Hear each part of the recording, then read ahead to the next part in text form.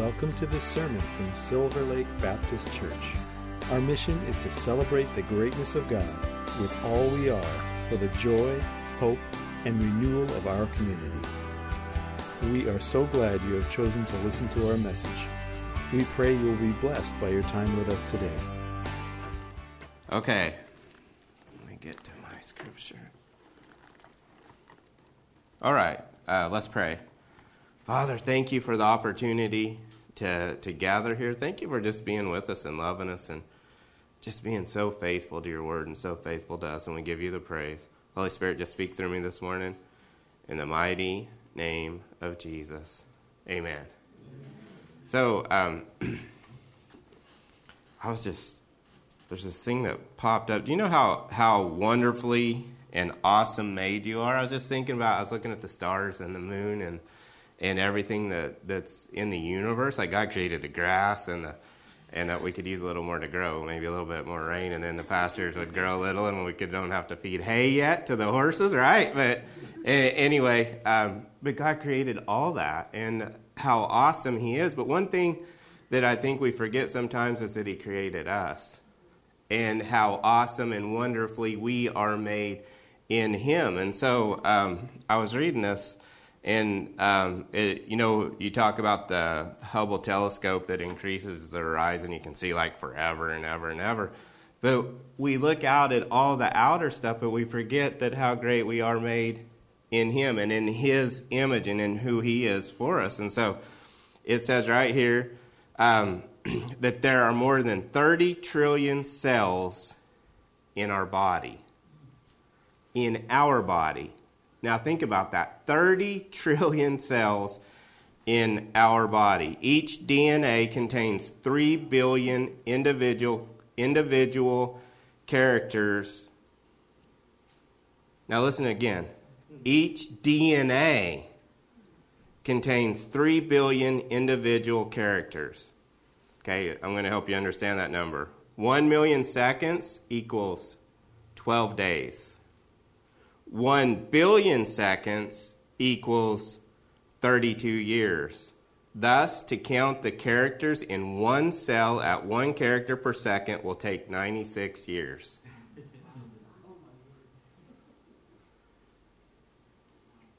Now just let that process. That's you. One little cell in you. You don't think we got a big creator, a God that created the heavens and the earth, and He put so much finite, so much detail in us that it would take us 96 years just to count one little cell in DNA. Incredible, right? When you think about it, He's a God of detail. He's a God that knows what He's doing. And we think we got a handle on technology. Mega and terabytes are dwarfed beyond that, right? That we may be filled with the fullness of God is a thought that breaks all boundaries. We are fearfully and wonderfully made, and equally fearfully and wonderfully redeemed. Amen.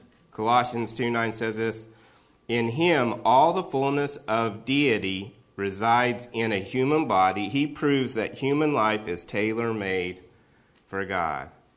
Again, what is that? Christ in heaven, Christ way out in the universe, Christ in us, the hope of glory. I was talking to my wife this morning, and I was telling her this stuff, and she's like, why are you doing that? It's like, no one gets that. And I was like, well, I'm a science geek. And she goes, well, you got half of that right. And I don't know which half she's talking about, the science or the geek, right? So she throws this at me. You know, in Psalms 118 is the exact middle chapter in the Bible. Psalms 117 is the shortest chapter. Psalms 119 is the longest chapter. She wrote this down for me. There are 594 before Psalms 118, and there are 594 after Psalms 118. Add all of the chapters except Psalm 118, and you get 1188, or 118.8, which would be Psalms 118.8, which is what? The exact middle of the Bible. And do you know what it says? it is better to trust in the Lord than to put confidence in man. What is he talking about? Like, we can put our confidence in all kinds of things, and we can trust in all kinds of things. Like, I got horses, man, and I love my horses, and sometimes I want to trust in their power when I'm out doing something. But like the Bible says, some trust in horses, some trust in chariots, but I will trust in the name of the Lord my God. And I was just thinking of that. I was thinking about the Israelites. What is it? I will trust in the name. Let me read that scripture to you one more time. Good luck following me this morning. I'm going to go all over the place. Psalms 118:8, it says, it is better to trust in the Lord. What is the Lord? Capital L, capital O, capital R, capital D. What does it translate? Yahweh. Right. Yud-Hey, Yod-Hey. Yud-Hey, Vav-Hey, which translates to what? I am that I am. It is better to trust in the name of the Lord, the great I am, the great creator of the universe, not the great I was. Jesus said I am the same yesterday, today, and forever. But do you know when the soldiers come to arrest Jesus, you know what? I was just thinking about this earlier. They said, are you he that we've come to get? And he's like, I am. Are you Jesus? Are you Yeshua? Are you Yahweh's salvation? He says, I am he. And what happened to the soldiers? They all fell out like they were dead. Why? Because of the glory and the weight that come in and through Jesus and through God and through who he really is and through recognition of the great I am. The Lord. That's what we see when we see the Lord is I am that I am. We see a great glory and a holiness to it. And then I was thinking about Moses too. Moses out running for his life, taking care of sheep. Stand up. Stay here. Whoa. Whoa. There we go. Taking care of sheep. And what happens? A burning bush comes in, and he says, well, you know, Moses, take your sandals off. This is holy ground, right? And then he says, I want you to go tell Pharaoh to let my people go. And he says, well, who am I going to tell him sent me? Moses? Like, am I? And God's like, no, Moses. Tell him I am that I am sent you. What is he say? So what's he saying? It's better to trust in the Lord than in man. It's better to trust in who he is and what he brings, because who he is and what he brings is what brings us deliverance. Not putting our trust in man, not putting our trust in systems, but putting our trust in him and in him alone. And then we know in him he will deliver us and get us through everything and anything that we're ever going to face. Isn't that good news? So as I was listening to that, I was thinking about Moses, and he's getting ready to go to the children of Israel, and he's talking to them, and then he's going to Pharaoh, and nobody wanted to listen to him. They're like, yeah, who sent you? You never heard of him. Like, I looked in the Wikipedia, I Googled him, like I did all this other stuff, and I never heard of him. And Pharaoh's like, who's that? He's like, that's my God, that's my creator. He's like, no, I'm God. He thought he was God. And you know what? God changed some things around. Actually, every one of the plagues was a referendum on the gods that the Egyptians actually thought they had or were, right? So he says, I am that I am. But I was thinking about that. Here Moses is coming, and he's saying, hey, let my people go. And you think that it's just Moses doing it, but we forget that years ago, Abraham made a covenant with God. God made a covenant with Abraham, and he had an appointment with him. And it made me think, he had an appointment from a covenant, but it was an appointment with a promise. They said, you know what? I'm going to set them free. I'm going to let them go, and they're going to go into a place they never dreamed possible because I am their God. The Bible says that the joy of the Lord, the joy of the I am that I am, is your strength. What did Jesus say? He said, let the weak say, I am strong. Let the poor say, right? So here what he's saying is our joy is found in who he is. When it looks like we're not going to make it, God says, hey, I am that I am is here. I'm going to go before you and make a way where there seems to be no way. I am the first and the last, the beginning and the end. You have an appointment with a promise because I made the promise. Look at Mary. Like, we read about her, and I'll read about it real quick so you'll know, but think about this. Years and years and years before she was born, there was a promise that a virgin would be with a child, and it would be a sign. Guess who that was? That was Mary. Right? God didn't just wake up one day and say, hey, Mary, why don't I got this great idea, why don't you have a baby? And we'll call him Jesus. No, God had a promise because of a covenant that he was going to send, and he had her in mind from the very beginning. He had an appointment with the promise because he has a purpose for each and every one of our lives if we'll just learn to rest and trust in him. Before the foundations of the earth, God knew you were going to be born, and he had a plan for you, and he had something that he wants to unleash that only you can unleash and do in him and through him if you'll just trust him. Right? Are we going to trust him? So I was just thinking about that. And, God gives us that free will, too. Mary had that choice. When the angel come to him, said, hey, you're going to have a... She's like, no, she didn't back up. She's like, so be it according to your word. What are God's promises to you? The Bible says some of God's promises are yes and amen. Said a few of God's promises are yes and amen. Said how many of them?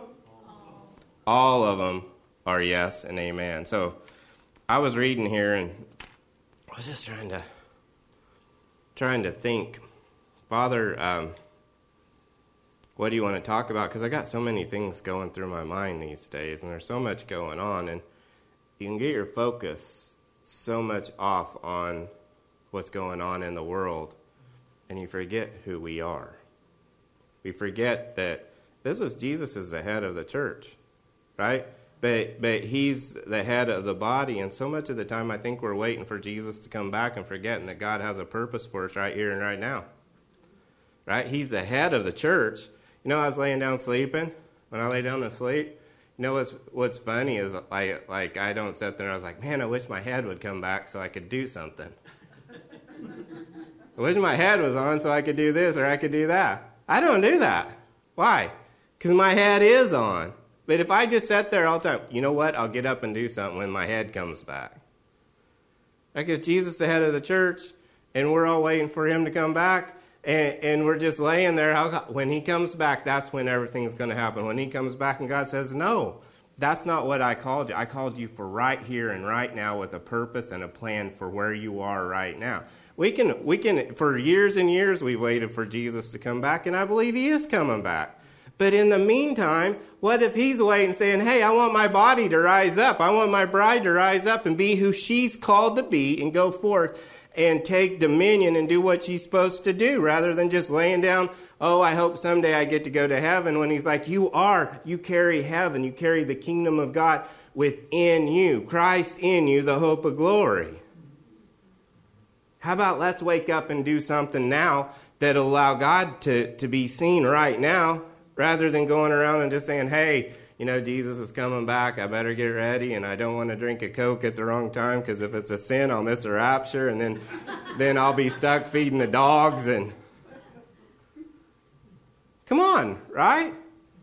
God didn't call us to sit around and to be observers. When he left, he said, go into all the world and wait on me and tell them that one day they'll go to heaven and everything will be okay, or one day I'm going to come back. No, he didn't. He said, go into all the world and what? Preach the gospel. Preach what? The good news. Not just preach it, but live it. Right? Not just waiting for Star Trek Scotty to beam us up. And again, I'm not against that. I love the eschatology stuff. But what I don't want to get is lulled into sleep, to where I'm inactive and not able to do everything and anything that God called me to be. God has set us up with an appointment, with a promise. There's someone that you're going to go reach and talk to and touch that needs a miracle, that needs the Jesus in you to flow through you, the kingdom to flow through you. And I love this because we're looking at Isaiah. In Isaiah chapter 6, verse 1, it says this, in the year of King Uzziah died, I saw the Lord seated on a throne, high and exalted, and the train of his robe filled the temple. Above him were seraphs, each with 6 wings. With 2 wings they covered their faces, with 2 they covered their feet, and with 2 they were flying, and they were calling to one another, Holy, holy, holy is the Lord Almighty. The whole earth is filled of his glory. Can you imagine this? Here Isaiah is seeing this, and he's seeing the glory of God and the angels just flying around and everybody around. Like that's all they're doing around the throne is going, Holy, holy, holy is the Lord Almighty. Why? They can't move because of the weightiness and the glory and the majesty that he is and what he carries. That's how magnificent he is. And here Isaiah is seeing it, and Isaiah's getting a vision of it, and he's thinking, you know something, this ain't just something that's ordinary. And the moment that he sees it, he says, at the sound of their voices, the doorpost and the threshold shook, and the temple was filled with smoke. Man, it wasn't on fire, but it was still smoke, right?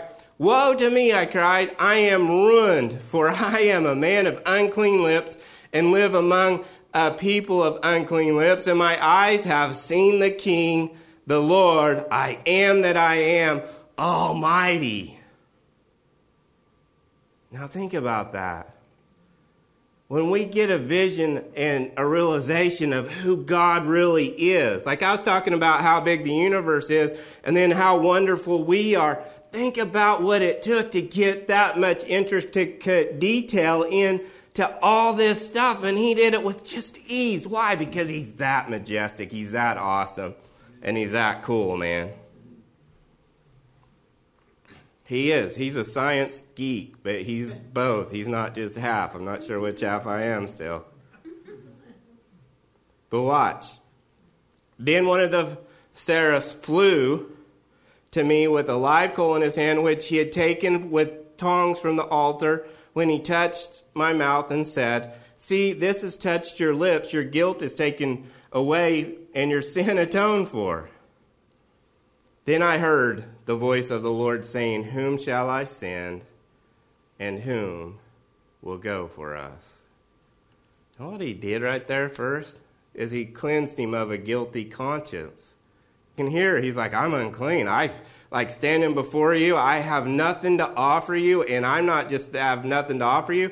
I'm unclean, man. Not only am I unclean, everybody is talking. They're unclean. Remember Job's friends who have all this advice in the Bible? And they're giving him all this advice in the Bible. And I hear people repeating the advice that his friends gave him that God condemns. They're like, the Bible says this, and we should do this. And then you read on down, and God's like, who are they? Why are you counseling with men? Why aren't you taking my word? And they're repeating that. And it's not even, God didn't say it, and God didn't condone it. But they're saying it because it's in the Bible, and they're taking it out of context.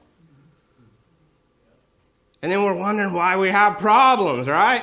It's real important to know who we are and know what we're doing, but also to know who he is and what he wants to really do in our lives. So here he is. Send me, man. Here I am. Something changed. There was a change in his consciousness. He went from a guilty conscience to a freedom where he's like, hey, I'm clean now. Send me. And I think sometimes as a church, we're always trying to get saved again, trying to get righteous enough again, trying to get holy enough again. And we disqualify ourselves. And God's saying, hey, I've made you as righteous and holy as you're ever going to be on that cross. Now go reach other people with the good news of the gospel.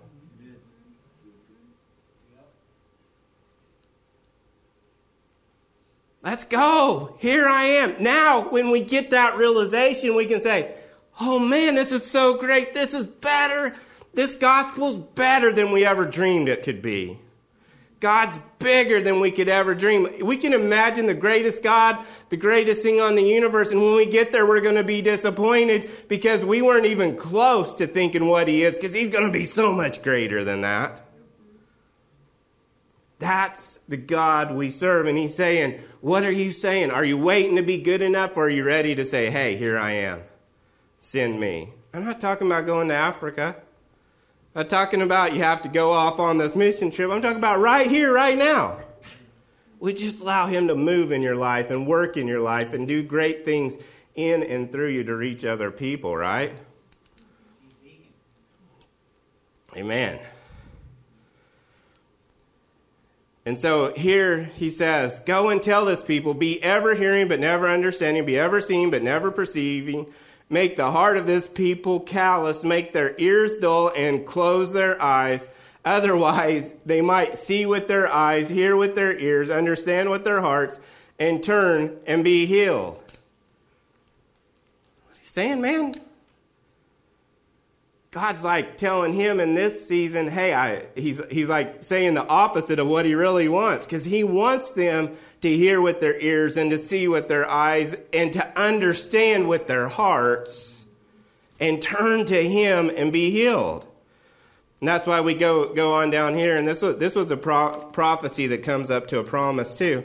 But it says this, Ahaz become the king, and he was afraid, and there's these two dudes that are coming to get him, and he says, you know what?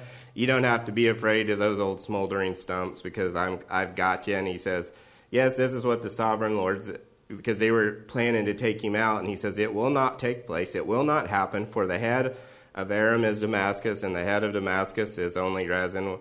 And then he goes on and talks about how it won't happen. But he says this, if you do not stand firm in your faith, you will not stand at all.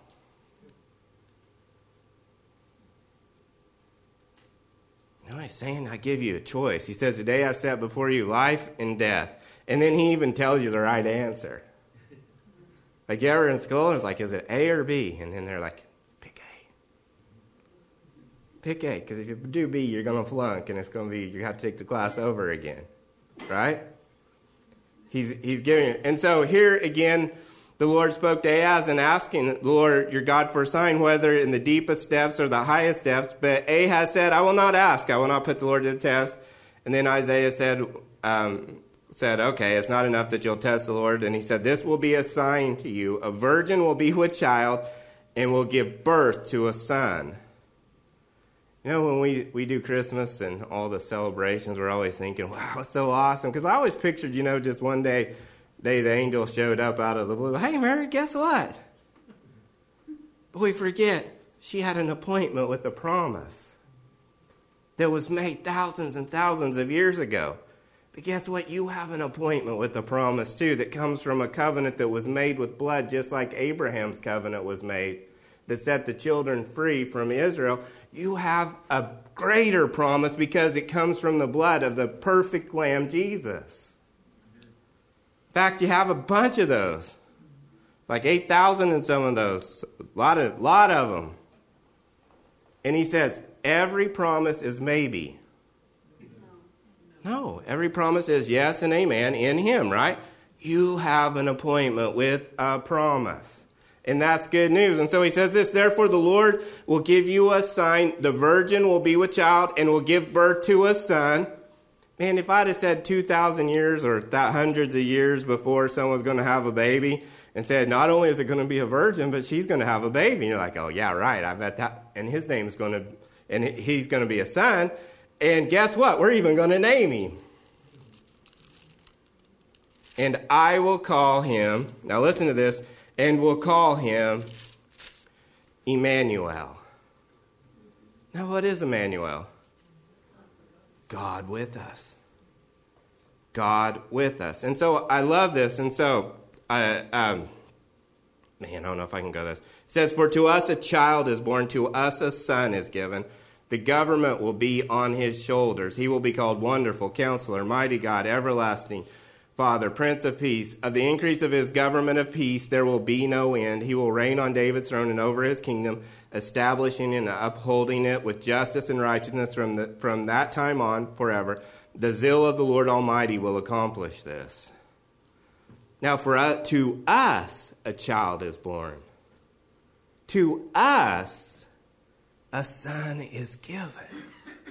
And then it says the government shall be upon his shoulders.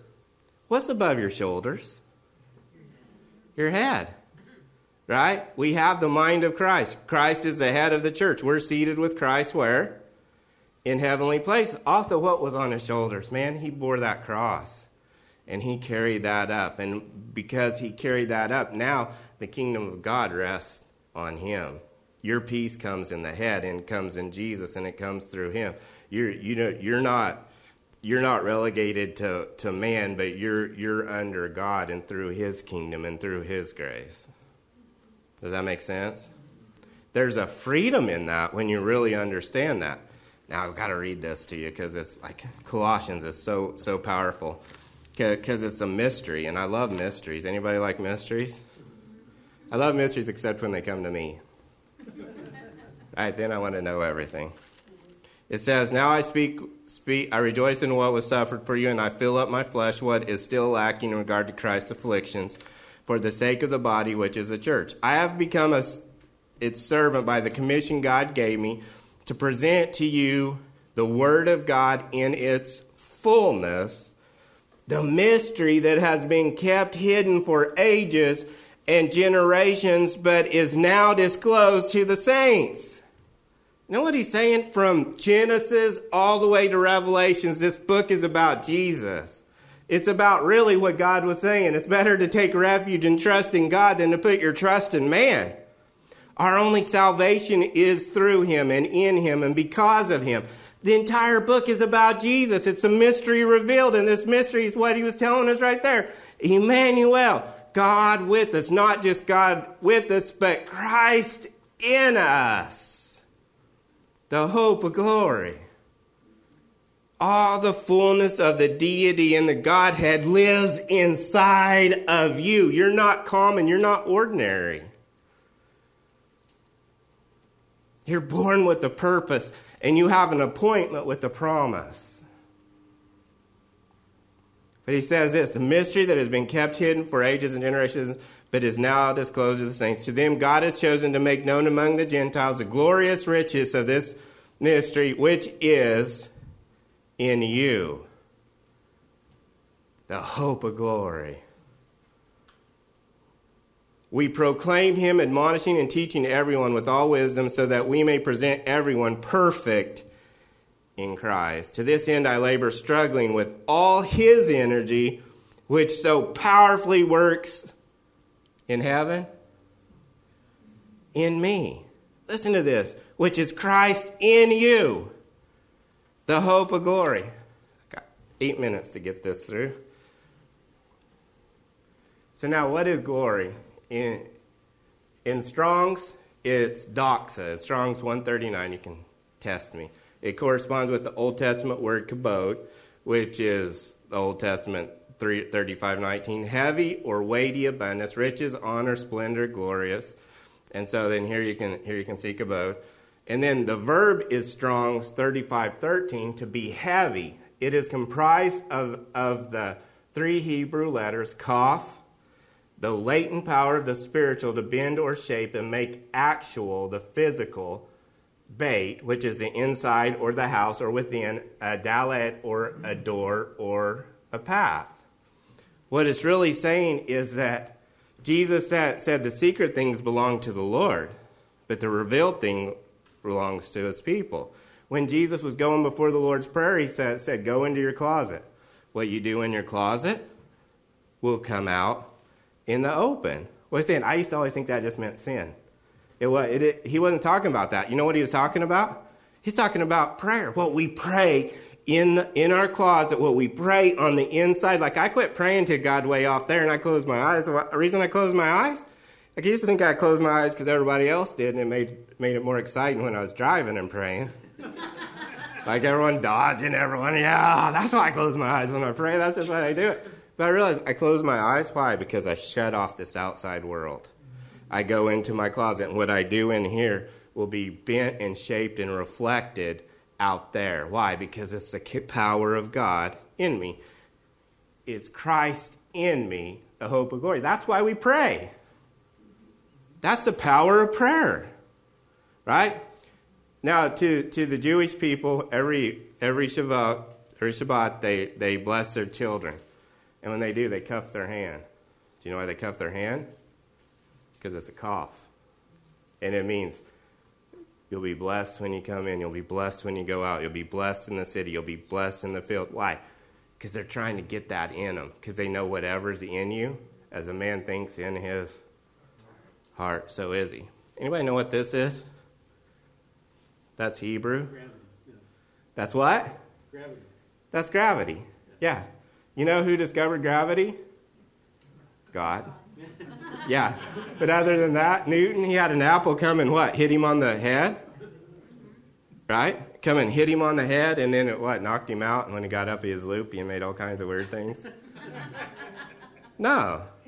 So it's like force and then mass one, and then this is the measurement between them.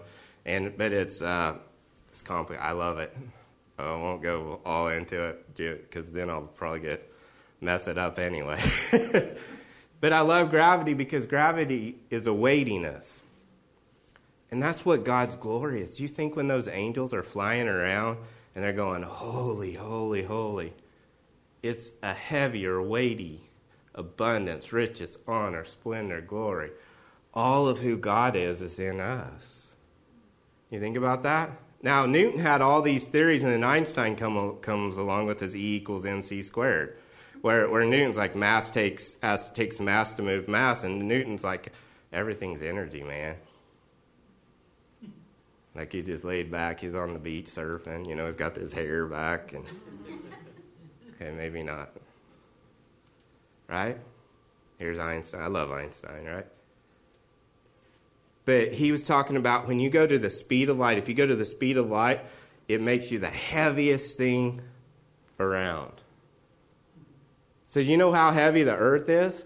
That means that whatever is around you is with gravity, it's going to be pulled to you. And that's why it's so awesome. Christ in us, the hope of glory. If he be lifted up, he draws all men unto him. Why? Because he has that heaviness. He has a weighty abundance of riches, honor, glory, splendor, salvation, everything you're ever going to need, and it comes in one person, and his name's Jesus. And the Bible says, Christ in us is the hope of glory. He carries some weight. I was driving to church, and I was in the fast lane, and I was just paying attention, kind of going slow, and the state patrolman comes behind me. I was like, well, I'm not going to speed, because if I speed, he's going to give me a ticket. And I'm not going to slow down, because if I slow down, then he's going to think I'm avoiding him. But that lane next door is clear, so I'm going to get over. So I just put my turn signal on, got over, and went by. Next person did the same thing. Next person did the same thing. He didn't even have his lights on, but why? Because he had a weightiness to him. Did I respect it?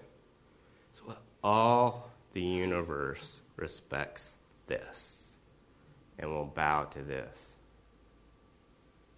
And guess who's in you? Christ in you, the hope of glory. Don't discount who you are.